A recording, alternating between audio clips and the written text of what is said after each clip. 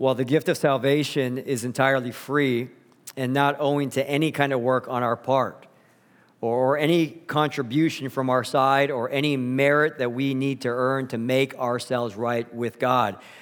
Jesus Christ, he must do it all, and he has done it all in his sinless, righteous life, in his death upon the cross, and in his resurrection from the grave. We but put our faith in him, in another, and even that is an act of his grace. But while the gift of salvation is entirely free in Jesus Christ, it is at the very same time costly to the ones who want to become a disciple of him. And we come to a text now that shows to us Jesus' own view of discipleship coming out of his own lips, which begins to describe a little bit more about what he means when he invites people to come and follow me. And I don't know that this is the prevalent view of discipleship around the world or what is normally advertised as Christianity, or how we view our family and our friends, or how we even view ourselves if it is through this lens that Jesus provides for us today. And he knows that, which is why I think he's so upfront and even shocking in our text, and memorably so. Because understanding the nature of true discipleship is utterly essential to becoming one. Now, the scene shifts here from a meal with the Pharisees, where Jesus confronts them on their pride by preaching humility, kindness, charity, and his words were custom catered for that audience, an audience which is very anti-Jesus and carries a lot of animosity against him. The scene shifts here from that private meal to the great crowds who are following Jesus, and they are not opposed to him. And there is no animosity. Instead, there's this heartfelt interest and a desire to take to his lead. I'm sure that many, if not most, would categorize themselves as Jesus' followers. And yet Jesus also confronts them as well with these words, which are custom catered for that audience. That with all the hype and buzz and the growing population of people who seem to be very interested in him, Jesus is saying, don't think you are a follower of me because you've been physically tracking my footsteps, or because you've heard some sermons from me and witnessed some mighty works that no one else can do. Don't think you are a follower of me unless you really do understand the terms of discipleship and want to commit to them. Think of the cost first before you decide to commit yourselves to being my disciples. And the structure of this sermon will follow the structure of this text, in that Jesus describes the one who cannot be his disciple. That phrase is mentioned 3 times. Cannot be my disciple, cannot be my disciple, cannot be my disciple. And then Jesus concludes his message to the crowds with a warning on apostasy, which is those who begin to follow and then decide not to later. Jesus concludes by illustrating the danger of that kind of falling away in very, very graphic terms. And so we look at the first instance of the one who cannot be a disciple as we read in verse 25. Now great crowds accompanied him, and he turned and said to them, if anyone comes to me and does not hate his own father and mother and wife and children and brothers and sisters, yes, and even his own life, he cannot be my disciple. If Jesus Christ is not supreme over all other relationships, we cannot be disciples of him. If you want to be a follower of Jesus, then your relationship with him must be the most important relationship in your life. In terms of loyalty to and love for, allegiance more so to Jesus than to family, than to parents, than to your children, than to your spouse, even more allegiance to him than to yourself. And those who are wanting instead other relationships to be more primary, more important, and more central, and therefore those relationships more cultivated and invested in than our relationship with Jesus, these cannot be his disciples, even those who want to love themselves more than they do him. Now, these are extreme words, and they wouldn't have landed upon the great crowds then with any less difficulty than they land upon us now. I mean, who says, hate your mom, hate your dad, hate your wife, hate your kids, hate your brother, hate your sister, yeah, even hate yourself? Who says things like that? Is Jesus actually commanding us here to hate, when the second greatest commandment is to love your neighbor even as you love yourself? When the 5th commandment of the 10 commandments is to honor your father and your mother, Exodus 20. Is he saying hate your father and mother now? Is Jesus commanding us to hate our spouses when Ephesians 5:25 explicitly tells us, husbands, love your wives as Christ loved the church and gave himself up for her? What does it mean when Jesus says to hate? There's a Hebrew idiom, a figure of speech that contrasts love with hate. And let me give you an example. Genesis 29:30, this is where Jacob is tricked by Laban, who gets Jacob so drunk on his wedding night that he wakes up next to a different woman than he thought he was marrying. Leah, not Rachel, but Leah, Rachel's sister. Laban did that to Jacob, which is traumatizing to say the least. And while he does get Rachel after that, the text is clear there. Jacob loved Rachel more than Leah. Next verse, when the Lord saw that Leah was hated. Now, did Jacob actually hate Leah? No, they shared many children together. He loved Leah, but in comparison to Rachel, that relationship wasn't even close. And in this figure of speech, it is such that one is called love and the other comparatively called hate, because one relationship utterly trumps the other one. Those who want to follow Jesus must make Jesus their primary relationship in this life, where every single other relationship doesn't even come close, no matter how much you love your parents, your spouse, your children, no matter how much you love yourself. And Hebrew idiom or not, figure of speech or hyperbole or whatever, Jesus chooses this extreme vocabulary for a reason, because it is a kind of vocabulary which would arrest the crowds and cause them to take a step back and to gasp when, whether they took it in and understood it or not, the design is such that you can't follow me unless you think about what it means to follow me. This is Jesus being crystal clear on the cost of being a disciple of his. We don't just add Jesus to our already full lives and somewhere fit him in within the pecking order of so many things which are going on. We must place him upon the very throne of our lives. And this is not always obvious here in our country, but perhaps an illustration may help. It was several years ago at a pastor's conference, shepherd's conference, I heard a preacher tell the testimony of a young lady attending a Christian college, the master's college at the time. She was a Muslim a year before coming to the United States. And upon her visit here, she came to Christ and she became a Christian. It was a dramatic change. She had heard the word, she listened to the gospel message for the first time, and she responded to Jesus' call, baptized. It was an amazing story of beautiful salvation. When she went back to her home country, however, she was arrested, because where she is from, it's illegal for a Muslim to convert to Christianity. It's literally considered a crime. Her father, who still loved her regardless, was able to use his influence and power to somehow arrange her release. But one day upon coming home, and her mom was not there, and her dad was not there, her uncle had been there, and he says to her, "You have brought so much shame on this family by your Christianity that in order to preserve the honor of this family, you must die."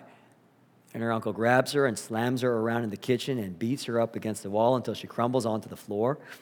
And then he picks up a chair and begins to pummel her with it, separating her shoulder, separating her knee, blooding her, until someone finally came into the house and rescued her. Again, her father, having some kind of pull, was able to get her on a plane and come back to our country. But the pastor, John MacArthur, had asked her, "What were you thinking when your uncle was in the process of almost beating you to death?" She said, "I was thinking that this man has a religion that he would kill for, and I have a Savior that I would die for." Now, at any point, if family meant more to her, she could turn away from Jesus and it's all done. Give me my family back. Give me the enjoyment of their love back. Or just knock Jesus down much lower on that relational priority list. Perhaps keep your devotion secret and small. Lie about it. Camouflage it. What not? If her own life meant more to her, well, then switch up those allegiances. But her testimony, and many others like her, even those who do not get rescued from physical death, are testaments to us about what it means to follow Jesus Christ in terms of loving him more than we do love anyone else, in terms of our relationship with him trumping every single other one, in the sense where Jesus Christ we loved, all else hated. And there's something about Jesus' very own words in passages like Mark 3:33 and on. For whoever does the will of God, he is my brother and sister and mother. For it is, even if friends and family are to abandon us and create that distance more and more, especially the more and more we grow in our devotion to them. Even when those who we love so dearly begin to step away, we know that there is family beyond family and ties that go beyond blood ties. For even in Jesus' call to place him supreme, it is the same Jesus who calls us his own brothers and sisters, and it is he who calls us his very own friends, Lord of all that he is. Now, here in Hawaii Kai, no one is going to kill you, at least right now, for loving Jesus. But it is that even our own family can become this idol put before him that we worship and care most about, whether it's their approval that we long for. Their needs, even financial. I mean, this is especially true for young parents who are so concerned about their children that their kids' desires and needs are elevated literally above everything else. Can't do that. It's nap time. Their hopes, their dreams, yada, yada. I have to serve that rather than I must be a disciple of Jesus and trust him with all the rest. What we do is chase and chase and chase and push him further out into the margins. I mean, we've seen this even within our own church family. Oftentimes, what stands before Jesus Christ and us are those people we are tempted to love more than him. And there have been many who have come through initially filled with so much zeal, and yet because of unbelieving family, friends, peers, and whatnot, they decide to care more about that and listen to more about this and drift away from him little by little until it's finally gone. There are certain decisions that we will each need to make that the unbelieving world will look at and think, this person, what is this person doing? They don't love their family at all. They love Jesus too much. This person's foregoing more money to spend more time in worship and service to the church. Doesn't make any sense. His family then goes on as many trips as we do or participate in as many extracurriculars. I mean, they are fanatics because everything else is so secondary to them. Even their own comfort and security is just so contrary to how we live our lives, and that is exactly the point. Jesus is calling us to an actual and real discipleship, brothers and sisters, not something that looks so like unbelief with just a little Jesus sprinkled on top. I mean, so little that you can't even taste it, that anyone can barely tell the difference. And so it is here that no one who desires to love family more than Jesus, or spouse, or children more than him, yes, even if we love ourselves more than him, is able to become one of his disciples. It's important that we understand this cost. Verse 27, we look at the next phrase of one who cannot be a disciple, and we read there, whoever does not bear his own cross and come after me cannot be my disciple. This is the second use of that phrase in our passage. If we are unwilling to endure shame and suffering in our pursuit of Jesus Christ, we cannot be disciples of him. For anyone who is thinking that following Jesus means health and wealth and easy times and smooth sailing all the time, then Jesus here is clanging the pots and the pans to wake us up from that fantasy. We have a Savior who bears a cross and who asks his followers to bear their own as well. Now, when Jesus says bear his own cross, this is pre-Jesus actually being on the cross. When Jesus says bear a cross and come after me, there is not an ounce of glamour or romanticism in it. In the first century, only the worst kinds of criminals would carry their crosses to the place where that cross would then carry them. Even Roman citizens who committed the worst of crimes, they couldn't be crucified by law, because that was a kind of death which would be beneath their dignity. Crucifixion was a special kind of execution reserved for only the lowest of the lows. And it would take hours and hours that would extend into days before that crucified one would actually die. It was the worst form of torture that time period had to offer. And it was meant to be a very public form of it so that people would walk by and think, I never, ever want to be like that person, hanging bloody and naked and asphyxiated right over there. It was public by design to act as a deterrent for anyone who is contemplating a life of future crime. But perhaps what made it even more so shameful is that these ones would have to take a long, march carrying that cross through the streets and through the jeers as their very last leg in this life, enduring the shame of it all and feeling its weight, exhausting the body prior to that miserable death. The entire process was so horrific that the word crucifixion would never be uttered in polite settings, and it was considered in and of itself a curse word. And yet Jesus is saying here, whoever does not bear his own cross and come after me cannot be my disciple, which we each and we are called to bear cross, brothers and sisters. Now, this is not, oh, I ran over a nail and have a flat tire, I guess this is just my cross to bear. Or the electricity bills are up, my internet is slow, I guess this is just my cross to bear. I got an iPhone 6, I wish it was an iPhone 14, I guess this is just my cross to bear. No, Jesus is referring to the shame and the jeers and the varying forms of persecution meting out against a people who want to pursue their Lord and their Savior. It is a very particular kind of suffering. Now, I don't know if it's just a coming of age thing or just a little bit more maturity or whatnot, the changing of the times, but I do feel that the Christian cross is a little heavier than it once was, albeit not nearly as heavy as many of our brothers and sisters around the world. But if we don't expect it to feel heavy, then we're going to drop it. Remember years ago, me and my cousin were trying to move one of those old tube TVs, flat screen Trinitron, I don't know if you remember that. They're about this size, but they weigh like 250 pounds. And we pick it up, took a few steps, and we dropped it.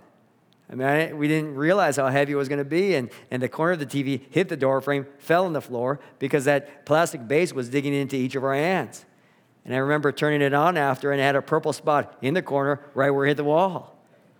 But that's what happens when you don't expect the weight. And if we aren't careful, when we are treated differently, or canceled, or witness eye rolls, because we love Jesus and his word and his church, and unashamedly so. If we aren't careful, then the very first time we experience even the mildest forms of it, we're going to be tempted to drop it all because it hurts. Or to hide it all because we don't like the feeling of the consequences of it. Don't do it. Don't lay down your cross. It's not worth it. All the smiles of the world and its applause and accolades, none of these are worth it. They're all passing and will be over just like that. You know, for some of us, I think we just need to get over being cool. You know, for those of you who are younger here and you want to love Jesus, I'll let you know this. You're not going to be cool at all. So please don't try and play this half and half game.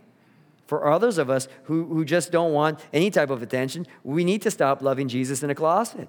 We need to stop playing it safe all the time. But I do think it is that once you get used to pursuing Jesus, there can be this freedom to it all.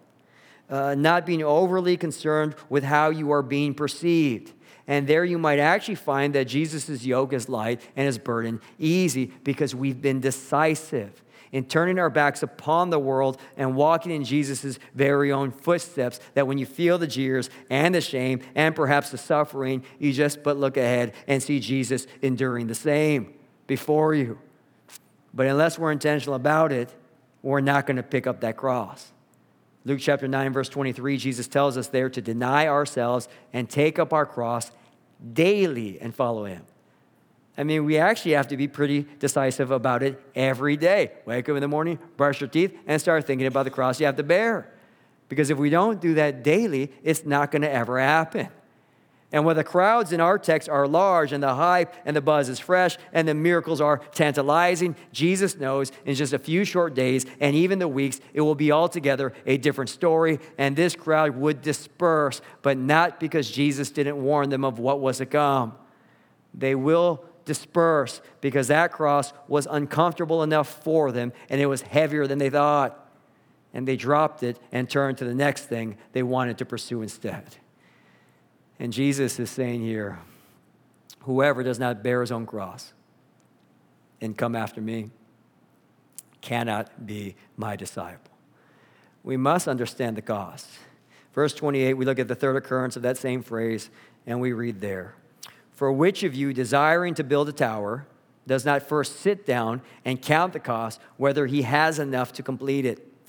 Otherwise, when he has laid a foundation and is not able to finish, all who see it begin to mock him, saying, this man began to build and was not able to finish. Or what king, going out to encounter another king in war, will not sit down first and deliberate whether he is able with 10,000 to meet him who comes against him with 20,000? And if not, while the other is yet a great way off, he sends a delegation and asks for terms of peace. So therefore, any of you who does not renounce all that he has cannot be my disciple. I mean, here we have the third layer, and Jesus explicitly just comes out and declares a cost straight up. It's the renouncing of all that we have. That nothing in our lives, our relationships, reputations, comforts, possessions, none of it at all must be held in any kind of competition with him. And anyone who desires to follow Jesus must be aware of this kind of cost. And he illustrates this with two visuals. The first is that of a builder who started to build and couldn't finish because he didn't count the cost. You know, I don't know if you've seen any incomplete projects around town that just sit there for months and months and years even. And everyone wonders what happened. Something must have happened. Or maybe you got some home improvement projects in your house right now and you just run out of gas. Everyone comes over like, let me explain what happened. A lot of times people begin to follow Jesus with initial zeal and excitement, perhaps join a church and even get involved. Then a few months go by, years, usually much shorter than that, and then they disappear. And everyone wonders what happened. And there's almost nothing more shameful and embarrassing as starting off strong and then leaving off just as strong. And there may be some of you who are debating, maybe not explicitly, but more subliminally, if this is all even worth it. And this passage is for us as well. This builder is like the parable of the soils from a different angle. That word which was sowed in that art got snatched up or choked out by the cares of this world, or it was just so shallow that it never took root. We must count the cost before we try to commit to following Jesus, for it will be a mockery of him and of ourselves if we bail out early. The second visual is that of a king contemplating war, that you have to enumerate your opponent's military strength before you go and meet him. If you can beat him, well, then maybe go. If you can't, you definitely need to look for peace. But either way, you have to count. You have to calculate. And this isn't only about shame now. This isn't only about the embarrassment of an incomplete building project. War is a matter of life and of death. The stakes are much, much higher. And Jesus is saying here, you want to be my disciples? You better count, because you have to renounce everything that you have. For nothing in our lives, relationships, reputations, comfort, possessions, none of it at all must be held in any kind of competition with him. We must literally, in our minds, put all that we are and all that we have on one side of the scale, and with Jesus on the other side of it, ask ourselves which side carries more weight with us.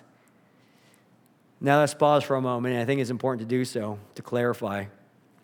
This is not, first and foremost, a text which is telling us how to become a Christian.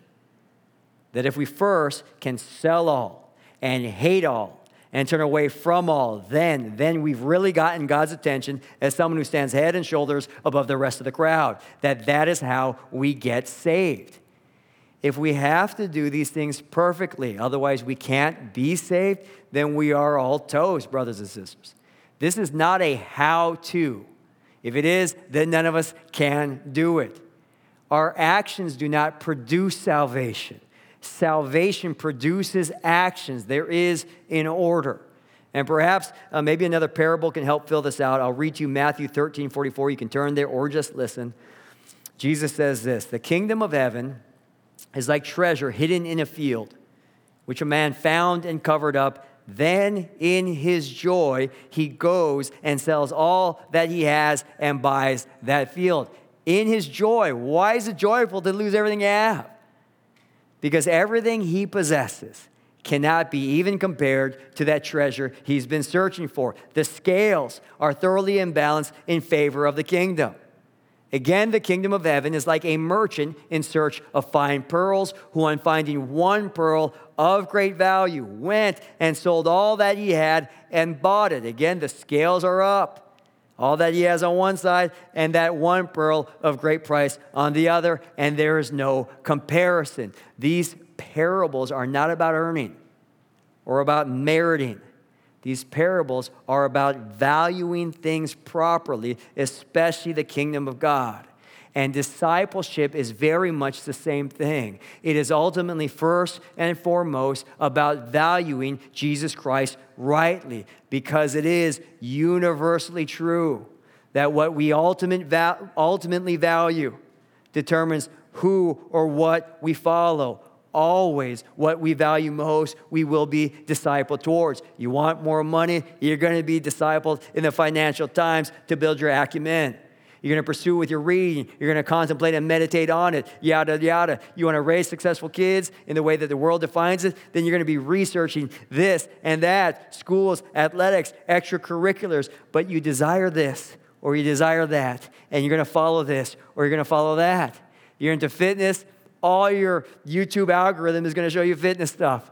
They know you. What you desire is what you pursue, because, again, what we ultimately value determines who or what it is that we follow. And here is where we find the very heart of discipleship, which is seeing Jesus for who he really is, as that great pearl or that hidden treasure, because this passage is more Christology than it is everything else. It's Christology, which then translates to discipleship and pursuing him. I mean, Jesus, last passage just spoke about his banquet, which is going to be the culmination of our salvation. And Jesus in our text is saying, you got to hate everything else compared to loving me. You have to endure shame and scorn and pain and persecution if you want to follow me. You must give everything else for me. And it all sounds so extreme unless it is that Jesus Christ is the Lord of all. You know, there are a handful of military people in our church, Ohana, and until I became one of the pastors here, I never got to appreciate from up close and personal just the sacrifice that so many of you make towards serving our country. You know, we have people who are deployed and leave their families and their homes, even new babies or new wives, behind for months and even longer than that. And in times of war, they go to war. And they leave everyone they love behind. They leave their house, their comforts, their everything, because there is a greater call upon them than these things. And there are many who have died for their country, and we honor their deaths because they lived and died for something of great, great worth, which is far greater than what any one person can possess. And yet it is, we read texts like Psalm 2, that the raging nations, the kings of the earth, the rulers, they're literally a drop in the bucket, that God sits in the heavens and laughs. For not even one nation as ours is bigger or greater than Yahweh, or of any kind of comparable value. You know, I don't think that if we understand the person and the magnitude of Jesus Christ, I don't think at all that this cost of discipleship is extreme in the least bit, nor is valuing him above even your spouse and children and comfort at home for something so much bigger and glorious than you is religious fanaticism. Again, this is Christology, the study and the realization of who Jesus is. Is Jesus actually God? Or is he not? Is he worthy? Or is he not? Do we understand his worth and his value? And if we do not, more and more so, then we cannot be his disciples, brothers and sisters.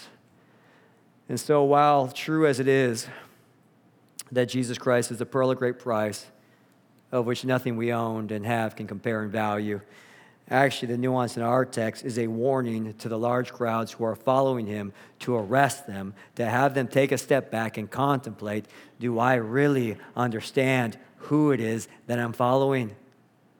To the degree that I can be a disciple proportionately to his great worth.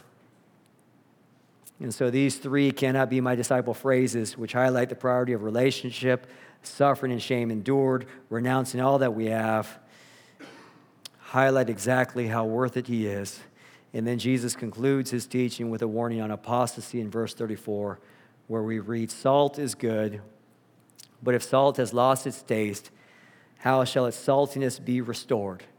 It is of no use, either for the soil or for the manure pile. It is thrown away. He who has ears to hear, let him hear." Jesus calls those who follow him and then fall away from him.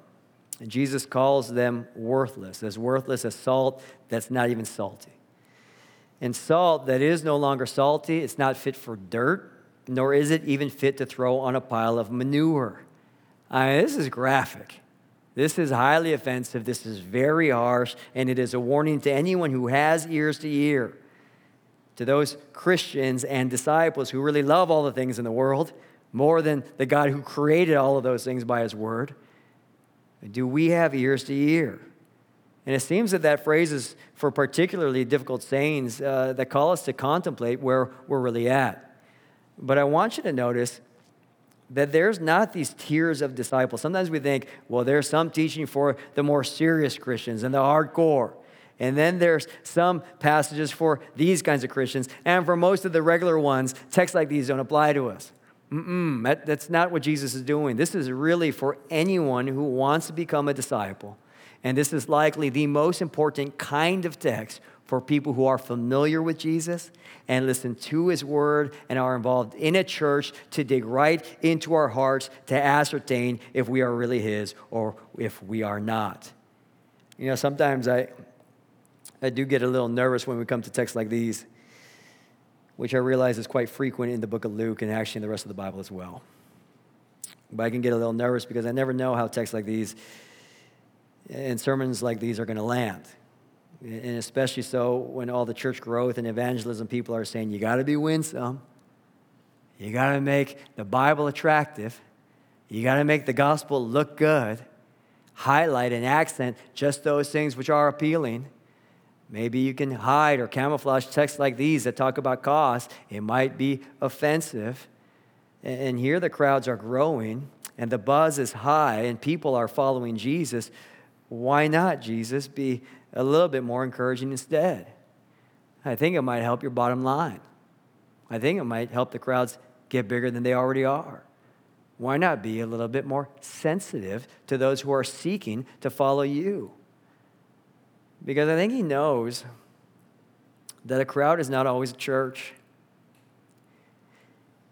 And the true church is a family of believers who have counted the cost and want to follow Jesus Christ, and unashamedly so, who have sold all for that treasure and given up everything for that pearl of great price, and are not foolish.